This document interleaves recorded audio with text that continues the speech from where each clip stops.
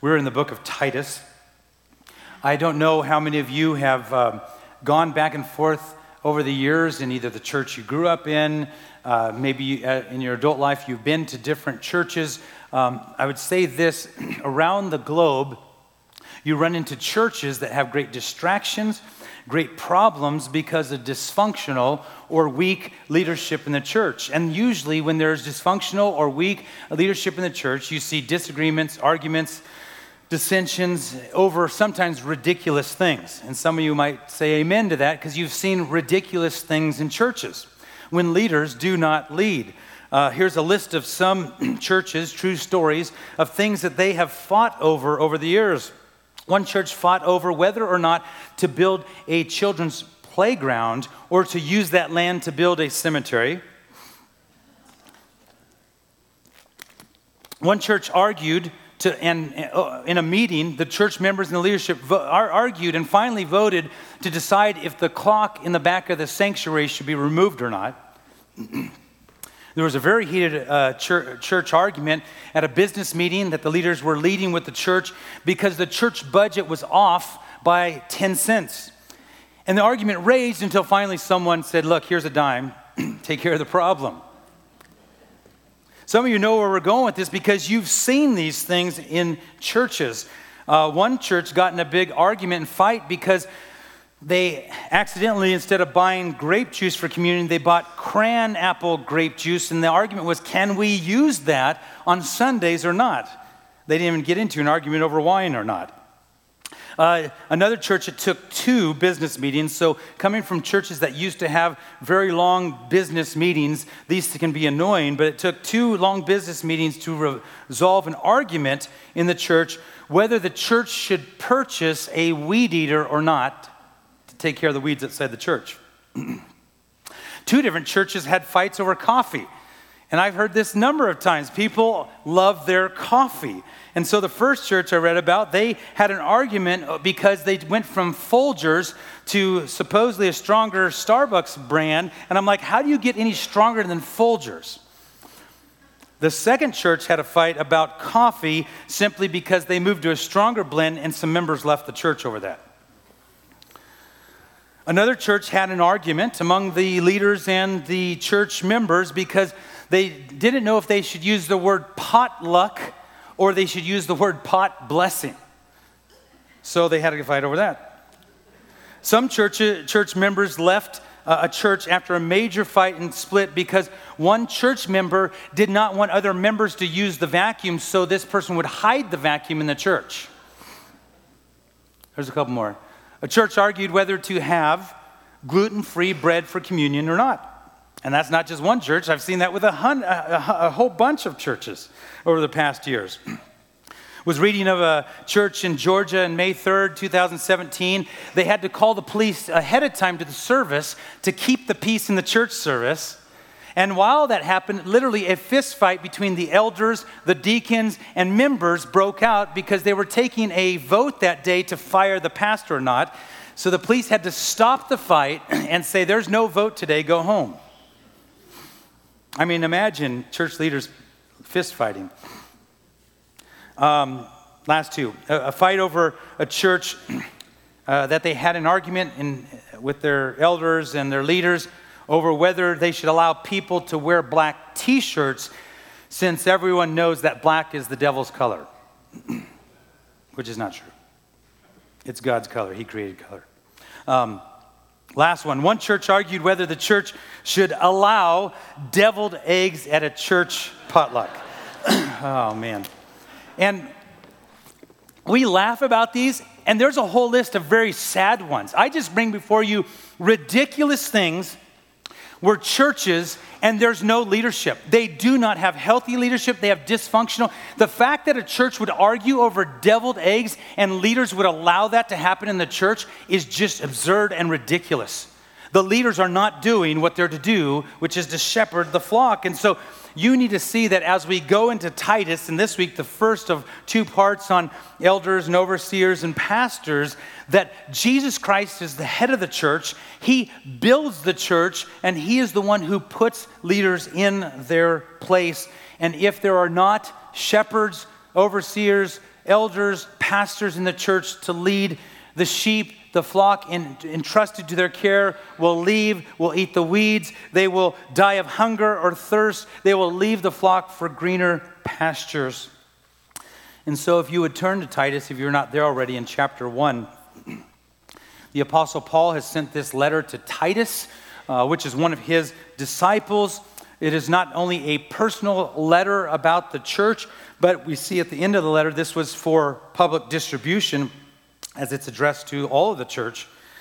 Today, you will see as we read this, and he's on the island of Crete, his charge in Titus is to protect sound doctrine and for the church to practice sound doctrine. And therefore, when you hear me say elder, overseer, bishop, shepherd, or pastor interchangeably, they're all the same title. Now, I know that some of you will, hey, let's have some arguments. We'll get to those in a minute, but we're going to go to Scripture here. We're going to read verses 5 through 9. And the scriptural truth this morning is this: God's leaders must model Jesus' high standards for believers to follow. Titus chapter 1, verse 5 through 9.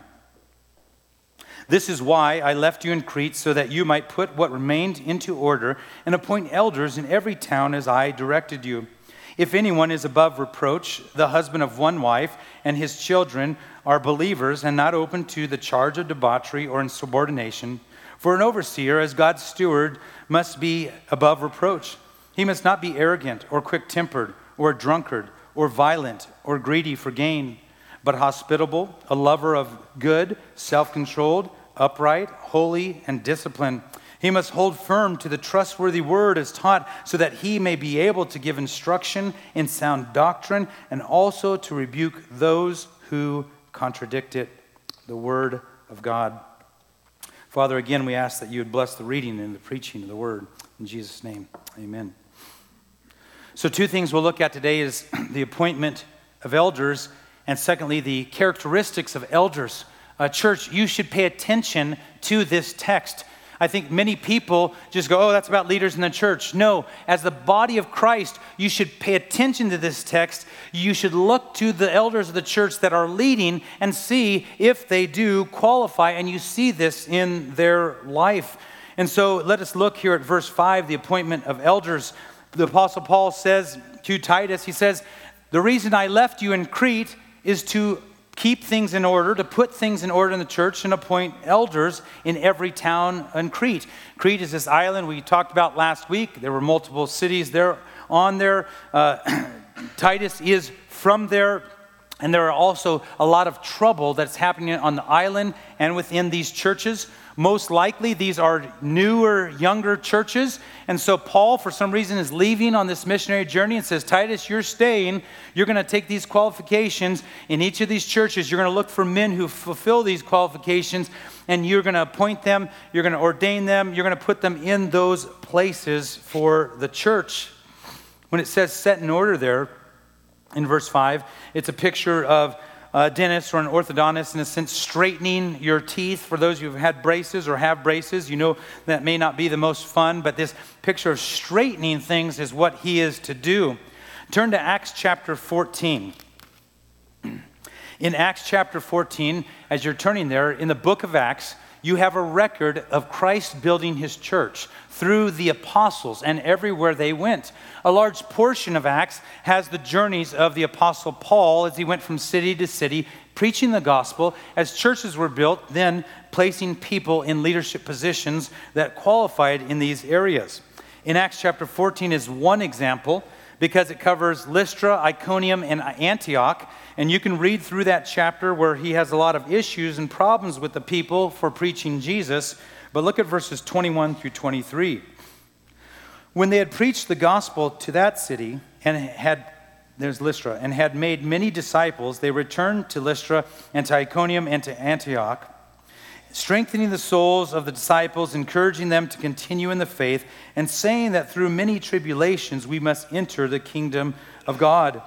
And when they had appointed elders for them in every church with prayer and fasting, they committed them to the Lord in whom they had believed. And so they're in Derbe. They had already gone through these other 3 churches.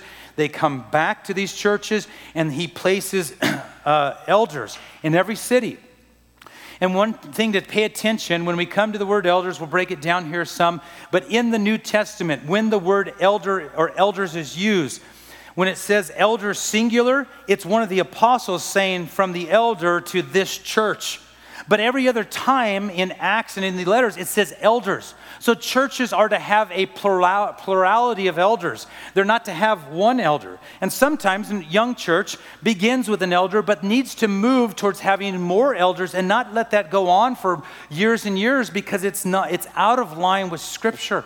We want to stay with what Scripture plainly says, and therefore, as this church here at Discovery, we have a team of elders. We have 5 of us. I am an elder here at this church. In the Alliance denomination, the qualifications for any pastor is the qualifications of Titus here, 1 Timothy chapter 3, 1 Peter chapter 5 is the duties. You'll see at the end of your bulletin there, I have given you an assignment to read those texts this week. And so, as you see that here in this church, we have 5 elders. I serve as one of them, and also I am on staff, in the sense paid, and we'll look at that as well. But Paul went into the cities. His practice was to preach the gospel as people were saved, strengthen the church, and then set up leadership, as we see here in Titus. Look at verse 5 again of Titus chapter 1. It says, appointing elders in every local church on the island there, in every town as I directed you. And the reason for this is that sound doctrine would be protected in the church and practiced by the church.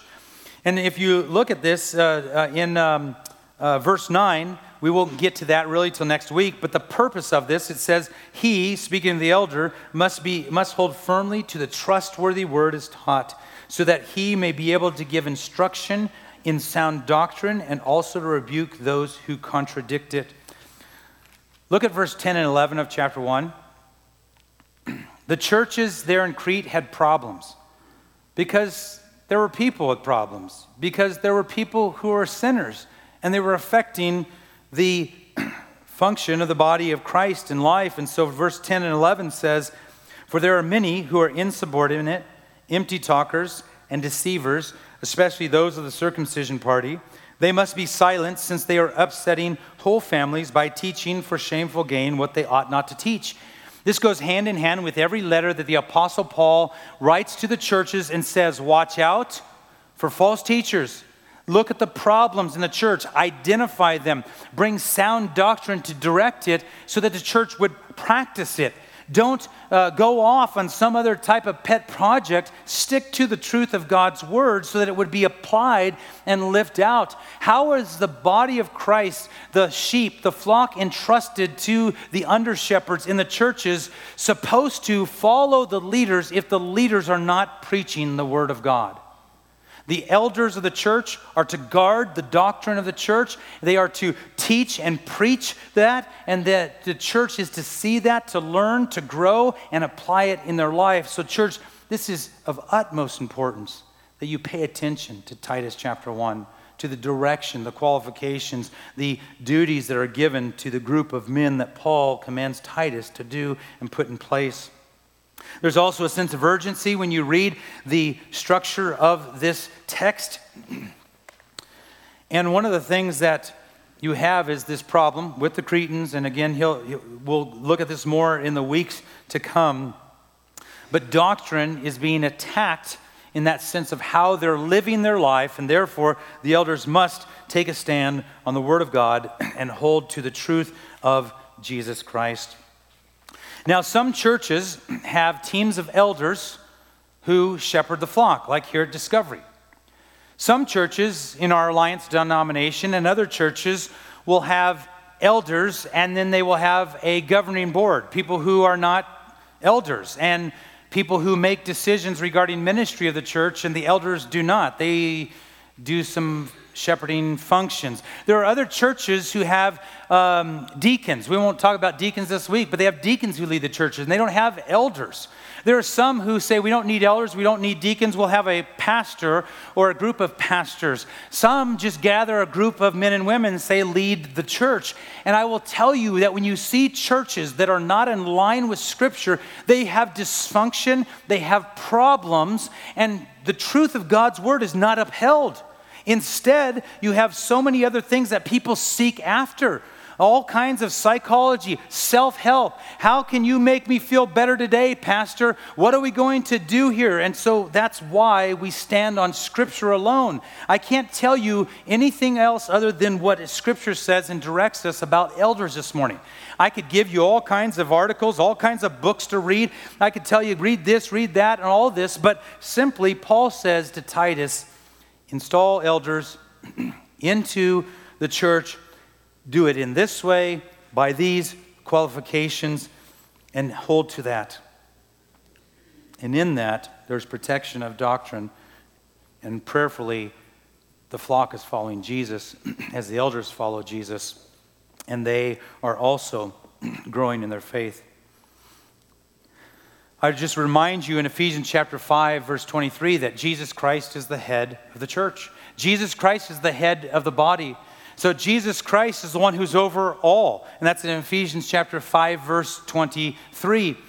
The elders are under shepherds, as 1 Peter speaks of, as other passages in the book of Acts. And they are under Christ's leadership placed in these positions. So let's look at a few words here. In verse 5, it says, appoint elders. The word elders. I might have a slide up there that has elders and overseers, and there you go. So we'll leave that up there for a minute, and I'll talk through a few of these. Some of those you'll see it's the word elder, the Greek word presbyteros, and then that's how to pronounce it on the next one over, and you'll see each one of these. It's important that you pay attention to these things, even if you're like, I don't know Greek, I don't know Hebrew, I don't know these things. You need to just look at this at a deeper level than just the English wording here. But elders, generally, it can mean the older of two men that are standing next to each other in that sense, or advanced in life, a senior, a term of rank of office. Some would say someone with a beard. I'm like, I don't know, I don't like beards too well. Only Levi could be an elder because he's got a beard. But an older person generally. It also is referenced when Jesus speaks of the Sanhedrin or the council, when he's talked about the elders. There's also references when Jesus speaks of elders who are over cities, not in a religious type of sense, but those who are leaders over the church. And fourthly, it is referring to elders, like Titus here, who are in churches, Christian churches, presiding over the assembly of the churches. And so he mentions elders, but also see verse 7, which we'll go to next week. The word overseer, or your text may say bishop, is the same word, episkopos, or episkopos, a man who's charged with the duty of seeing that things are to be done by others that are done rightly. Elder and overseer are used interchangeably in 1 Timothy chapter 3, in Titus chapter 1, Acts chapter 20. Again, I put it at the end of, and I've also worked out a sheet. I'll have it emailed out this week. Every single text where these words are used, you need to read context. And so some of you are like, man, why are we going into this? Just get back to the stuff. I'm like, it's important. You need to know these things. If I don't get through my notes today, we'll just end it. We'll pick up next week. But elder, overseer, and bishop, as in this text and others, are the same position. Men who are qualified according to Titus and Timothy and these other places. The New Testament uses the terms bishop, elders, and overseers interchangeably. And all of them are charged with shepherding the flock. And every time in the New Testament there, when it's not referring to the Sanhedrin, it's referring to that in the local body of Christ. In Acts chapter 20, verse 17, it says, now from Miletus he sent to Ephesus and called the elders of the church to come to him. So again, I'm going to point out, every church is to have elders, plural, appointed to lead the church, not singular. Elders.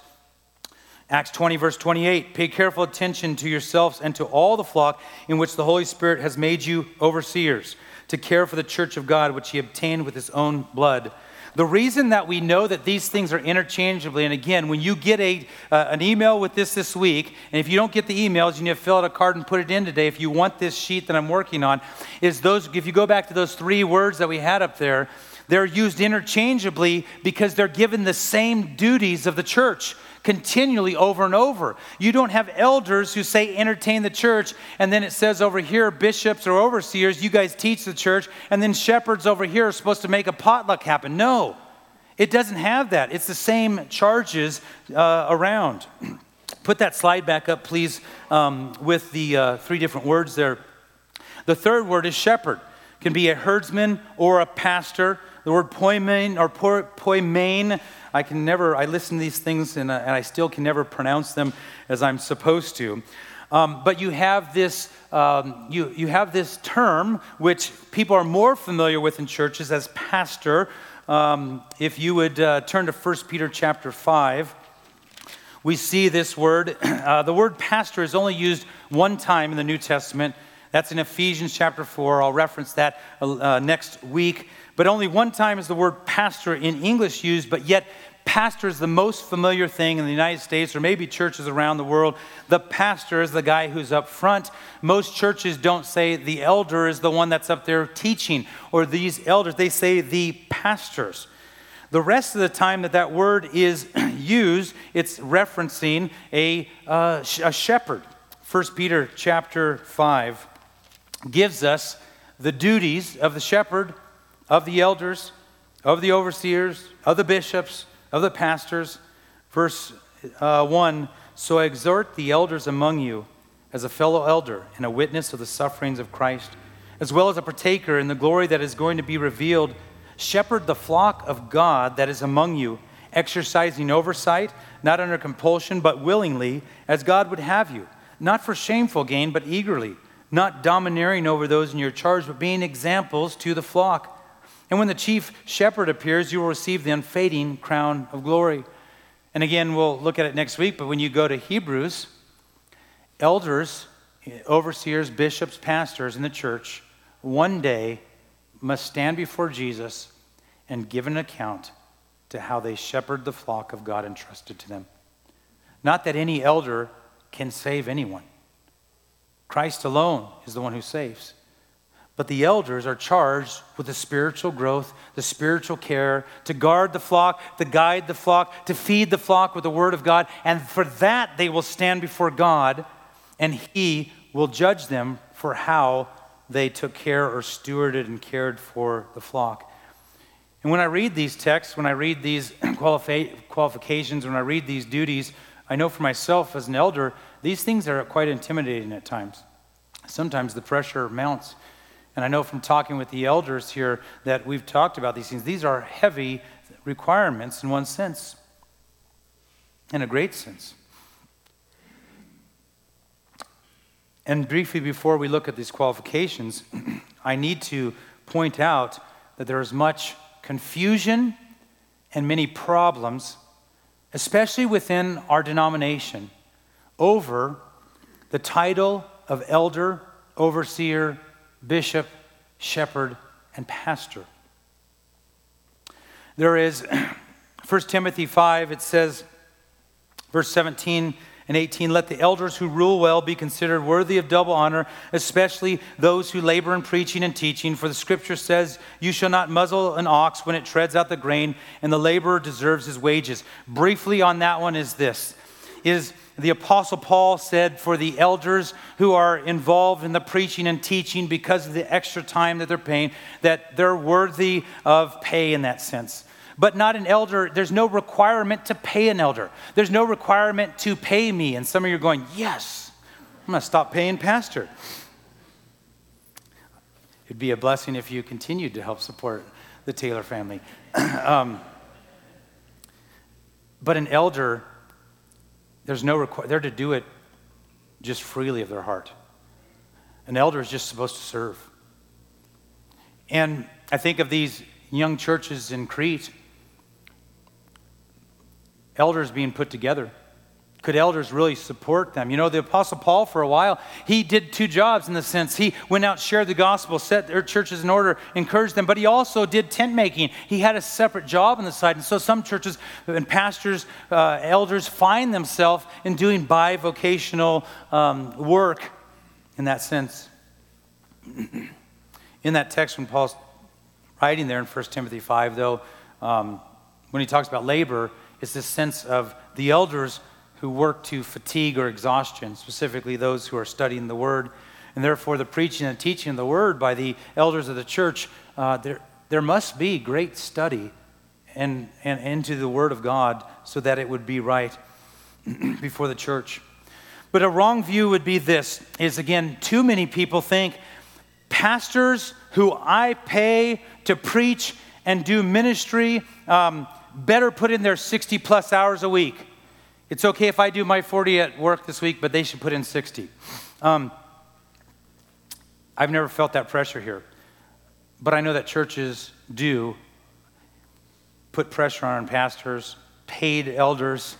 And there are pastors over the years I've spoken to that are worked to the ground. And if there's a fear of stepping away from 50 plus hours or 60 hours in a week, oh, someone's going to get on me, someone's going to, and what happens is they're doing so much other work outside the church on top of all the studying those things that it's no wonder that every single month there are hundreds of pastors in our nation who resign and never go back to pastoral ministry, or they go away from ministry for a time because the church has a wrong view of elders, pastors, shepherds, and bishops, and they make it a CEO position, a position that they need to take care of finances, they need to take care of facility, they need to come to my house and wash my car, they need to go walk my dogs, they need to go do all these things and go feed all the homeless people that are living over here, and they need to spend 40 hours a week studying to preach. That is really a sense that is weighted on many.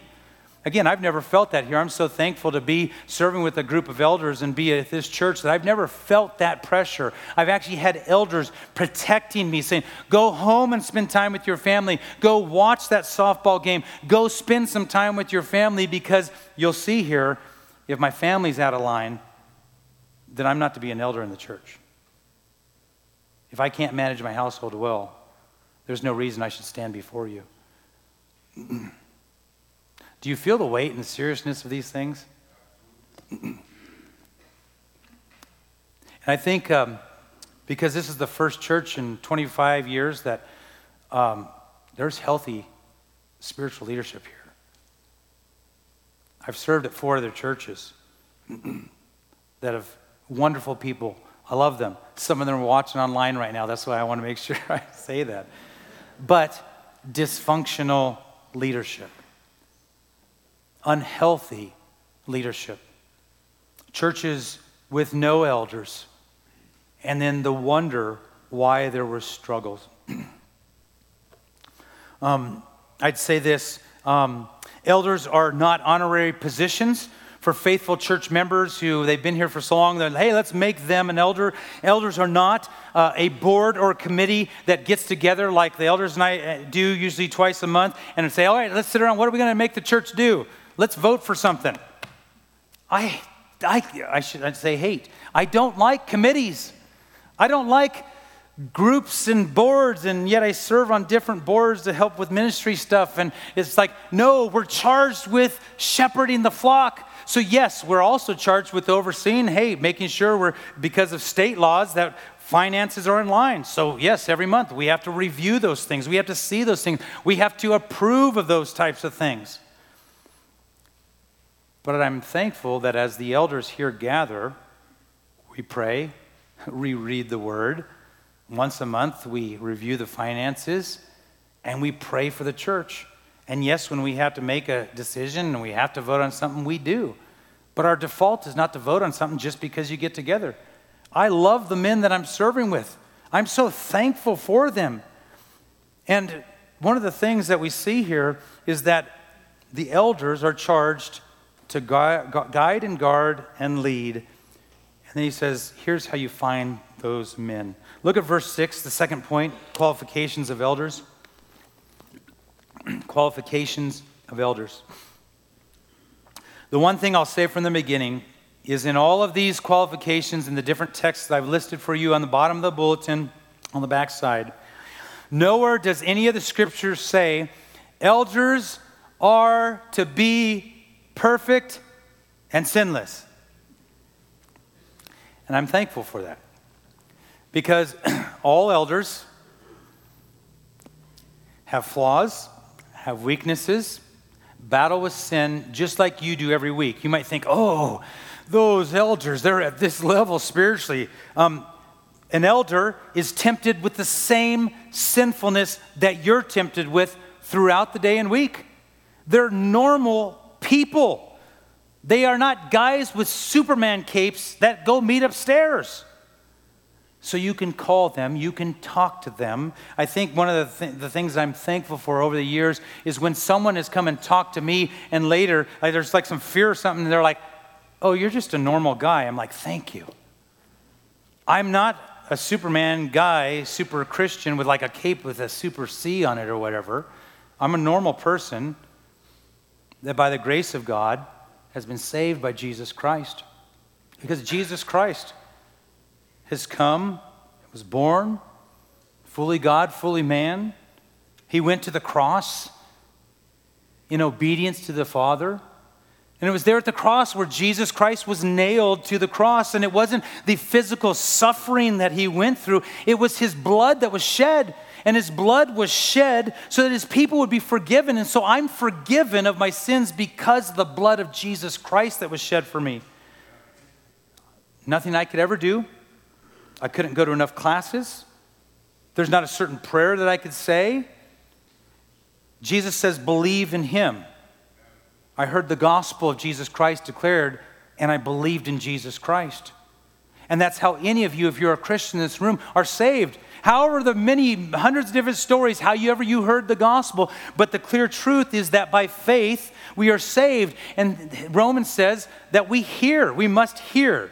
So you must hear the gospel of Jesus Christ. And the rest of the gospel of Jesus Christ is not only he died on the cross in our place for our sins and shed his blood, that through faith in Christ you could be saved. But is Jesus dead? Man, you guys hesitated on that. I thought after 3 years you would be ready to finish that sentence. Is Jesus Christ in the grave? No. He is risen. And thank you, because it's not Easter morning. And Jesus Christ has ascended to heaven. He is ruling and reigning. He said he's returning.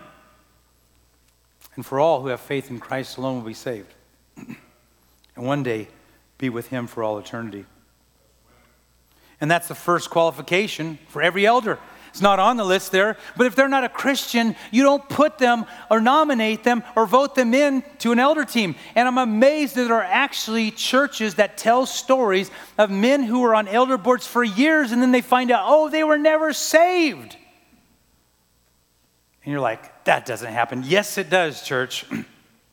If churches can have fist fights over coffee, they could put a non-Christian on their elder board. And so that's why we hold to these truths. Let's look briefly here, the qualifications of elder.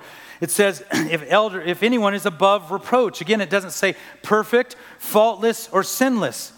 We do not appoint elders in the church because they're great businessmen or great communicators. We do not appoint or ordain elders in the church because they've attended church forever or because they have some seminary degree. We do not appoint elders in the church because they get a lot of work done. Elders are appointed because they fulfill the qualifications of these. And if you read 1 Timothy 3 this week, you'll see the first one. It says, a man who aspires to the office of elders. 1 Timothy chapter 3. That elders are not just, okay, you twisted my arm, I'll serve on the elder team. No, they actually aspire to serve in the body of Christ. All right, I'll fulfill it because you got to have at least 4 more people. No, they aspire to the position. And it says if anyone's above reproach, look at verse 6 there. It means that they cannot be called into account. They're blameless and unimpeachable. So when the elders are about the town and in the world and in this city, there's nothing that would be brought against them that could impeach them in that sense, that their life is above reproach. Again, not perfect, but there's not some great sin that is being brought that would disqualify them. He repeats it in verse 7. So as we'll see next week, you need to pay attention. Whenever Scripture repeats itself, whenever Jesus repeats himself, pay attention. Here he says it above reproach in verse 6, and he also goes on and repeats it again in verse 7. For an overseer, again, overseer or elder, as God's steward, must be above reproach.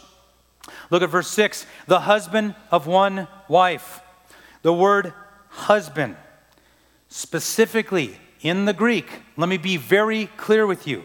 The word husband, it's with reference to sex of a male, a husband, a betrothed or future husband, with reference to age and to distinction, an adult man, not a boy.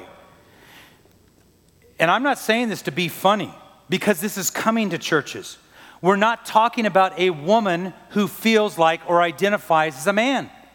And I know that some of you are like, chuckle about that. That's the reality of our world. There are churches who are folding today because they're willing to have a female who says she identifies as a man and an elder and place her in a position which the clear scriptures in the original language say we're talking about a male, born a male. So I know I'm getting intense. And people will say, where's the grace? God's grace abounds to many.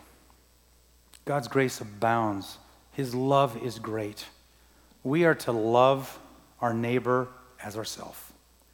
But church, do not cave from the simple truth of God's word and the gospel, just so that you can have a better relationship with someone, so you can get farther in your work, whatever it may be. If you need to take a stand on the word and trust Lord God Almighty. If you get fired, if you get kicked out of your school, if you whatever, you lose that friendship because you're in love, holding to the word of God. An elder in the church, first, is a Christian and a male. Can't say it any other way. This will be upcoming. I've mentioned it before. Our denomination has a problem right now. A great problem because there's an argument over who can be a pastor. And again, we'll study this week, and this is why there's part 2 next week. The Alliance is moving to council next year to bring before the Council of Churches, which a statement which I'll get ready for you and get to you. It's like 7 or 8 pages, where women will be able to be ordained as pastors if it gets passed by the denomination. I didn't sign up for that when I came into this denomination. I didn't go through ordination because I cannot find any facts or truth or scripture to back that a pastor, elder, shepherd, or bishop is a female. That's not some prejudice. That's not some horrible thing. That's not some woke argument. It's just plain scripture. And the argument is not a cultural. That's what Paul did 2,000 years ago. And no, it's not. It's just scripture, because scripture is for us today. The book of Titus was for the church there in Crete, and the book of Titus is for you, church. And so here's some trouble that we already have. Like, this is our Alliance Life magazine. I just want to throw them all away. And they're probably going to, someone call me if they're listening now. There's an article in here. And there's a woman who wrote the article. There's some great articles that have been written by women in these magazines. And yet here it says at the end, I won't say the person's name right now. It says that she is the pastor of formation at Hope Midtown, which is a huge church in our alliance. And she offers spiritual direction and coaches, and she preaches and teaches in her church, and on and on. The reason I point this out is because we have a number of churches in the Alliance who are already giving the title of pastor to women in the churches. So there is a great movement in a liberal theological way within our denomination. And some people in this room don't even want me to mention this stuff right now. I love being part of the Alliance. I've only been in the Alliance for 3.5 years. I'm so thankful for the Rocky Mountain District and our director and the pastors that I serve with. But if this denomination moves to ordain women as pastors, I will resign my ordination because I do not believe that Scripture supports it. And if the Lord guides the elders of this church to bring before the people of the church and say, at some point, this is what the Alliance is doing, and we are going to take a vote to leave the denomination, some of you who are members of the church will have to battle that. And so do you understand the seriousness where we're at? I know some of you are like, oh, let's have some joy today. Hey, I was praising the Lord as we're singing. I love the fact that we can celebrate that Christ is our Savior. At the same time, we can't take this stuff lightly. And so, husband of one wife, it means he is a one-woman man. Now, here's a few things that happens with churches when they look at this. Then they start figuring out who can actually be on the elder board or not, because Paul is not saying an elder who is a widower, he is no longer married, that he can't be on there. It also doesn't say that he has to be married to be on the elder board. If you read Romans chapter 7 and 1 Corinthians 7 and 1 Timothy chapter 5, there's nothing that would go against an elder whose wife dies and he remarries, says that he is disqualified or sinful in that manner. There was an issue of polygamy in that time. And so you do have some sense there when Paul says a one-woman man married to one woman. If he's married to a whole bunch of women there, I mean, imagine the chaos that he brings to the church. And I heard you laugh about that.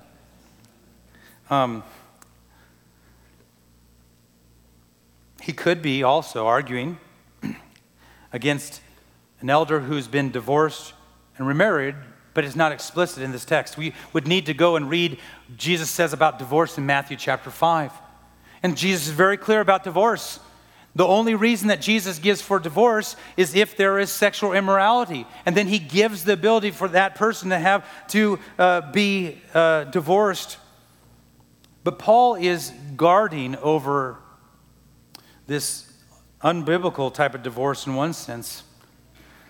So he's not requiring that they must be married. But he is saying if he is married, he is married to one wife. And if he is to be married to that one wife, even if he's lost a wife in the past, that these things are all within Scripture. Verse 6 is quite weighty, though. It says, and his children are believers and not open to the charge of debauchery or insubordination. Read 1 Timothy 3 this week because it talks about the family and the children. No elder can make their children believe in Christ. No elder can make any child believe in Christ. I pray that all my children would believe in Jesus Christ as Lord and Savior and follow him all the days of my life. I can't make my children, my wife and I cannot make our children come to Christ. No elder can. But what he says here in verse 6 and also in 1 Timothy 3, actually look at it should be on the screen, verse 4 and 5 of 1 Timothy 3. It says, he must manage his own household well, with all dignity, keeping his children submissive. For if someone does not know how to manage his own household, how will he care for God's church? If my household is in disarray all week, I have no place to come and stand and preach here. If any of the elders and I and our families are out of disarray, and it's blatantly happening, and the church sees it, and our city sees it, and things are showing up in the Missouli on Saturdays. It's like Pastor Paul Taylor and his family and all this stuff. It's like they're disqualified. Again, it doesn't, it makes me think of this guy, he was a priest. His name is Eli. In the Old Testament, read 1 Samuel chapter 2. It says this about Eli, who was a high priest. It says, now the sons of Eli were worthless men. They did not know the Lord. And when you read that, his sons served in the temple. They were priests. They were leaders. And the Word of God says that his sons were worthless men and they were leading the church. They were sleeping with the women. They were stealing stuff from the people and the meat and all these things there. And Eli was this leader managing the household of God. His sons, who are grown, he kind of slaps them on the hand, says, guys, you shouldn't be doing that stuff. And what happens is his sons die. He dies because he's so fat he falls over off of a stool and breaks his neck because of all this stuff he finds out. And God just wiped these guys out. The question is the elder above reproach regarding his children's behavior? I've known elders serving at churches, in different churches, and their children were not Christians, but their households were in order, and that's what you must pay attention to. It says there, going on verse 6, it says, not open to the charge of debauchery or insubordination. Here's the example. If you want to know if their children are out of line or not, debauchery or dissipation. It means not to be so overtaken by strong drink or wine specifically, even though Paul tells Timothy, hey, drink some wine for your stomach. There's no bar or ban on Christians drinking wine or alcohol. There is if you start drinking so much that it affects your abilities and your senses and you get drunk. Scripture is clear. Ephesians chapter 5, it says, do not be drunk with wine. So the pastors, the elders, children are not to be in that. Insubordination. They're not to be so out of control and rebellious that they are not obedient to their fathers and their mothers. We'll stop there. There's so much more. I would say over the last 20 years, this has been an area because I've seen so much dysfunction in churches and weak leadership and ridiculous fights and stuff like I read to you at the beginning. This is a passionate truth of God's word for me. Of countless hours, what does the scripture really say?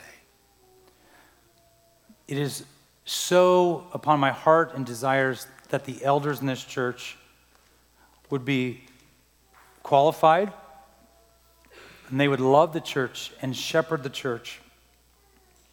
And that as other leaders are in places like deacons and deaconesses and other small group leaders, whatever these, that they would be under the care and guide and direction of the elders. And so what I'd tell you this week is, you might say, okay, a lot of great information, pastors. Email me that sheet this week with all the verses. I would ask you this. You need to respond today. You need to respond to the Word of God. And first and foremost, as a Christian, you need to pray. And you need to pray for the elders and I. Brent Reimer, Tim Arthur, Joel Bowden, Levi Jenkins, and myself. In a few minutes at the end of the service, they're going to come up, we're going to pray, and they're going to join me. I know that you pray, church, but would you pray even more? Would you pray for the elders and future elders to be raised up in this church? And over the next couple weeks, we'll talk about all the other leadership positions, but would you pray specifically that men would fulfill these qualifications, they would aspire to the position. And when you read the rest of the stuff next week, again, in verses 7 through 9, it gets, again, really weighty. But I'd also like you to do this. Would you pray? And number 2, here's your other response. Read through verses 5 through 9 this week, and would you look at your life? Would you ask yourself every one of these qualifications, do I see these in my life? Now the husband one, so ladies, skip that one. Am I a woman of God? But I believe that every one of these qualifications should apply to every single Christian's life. Therefore, would you take this list? Would you please read? Would you come back prepared next week? Look on the back of the bulletin, read the bottom, the list of there. Boy, there's so much more, and that's enough for today. It's a head full of stuff, isn't it? But would you pray? And would you look at those questions or that text and ask yourself, Father, show me how these apply in my life. Let's pray. Heavenly Father, we ask for help. We ask that you would help us to grow in prayer for the elders of the church, to grow in prayer for all the leadership structure in the church. We ask, Father, that you would also this morning call those who are lost to you, that they would believe in Jesus Christ as the only Savior, as the only God, and they would be saved by faith alone in Christ alone. Father, for all of my brothers and sisters here, I thank you for each of them. I love them greatly.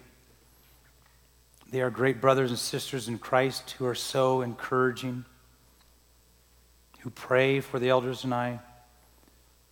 Father, may you answer my prayer, that they would grow in their walk with you, that you would continue to sanctify them and work in them and make them holy. Father, would you protect all of us here for the temptations that abound? Would you protect us here from the attacks of Satan and the demons? Would you protect us from the rest of the world that hates you? And may we be a people that stand for your glory and your truth. In Jesus' name, amen.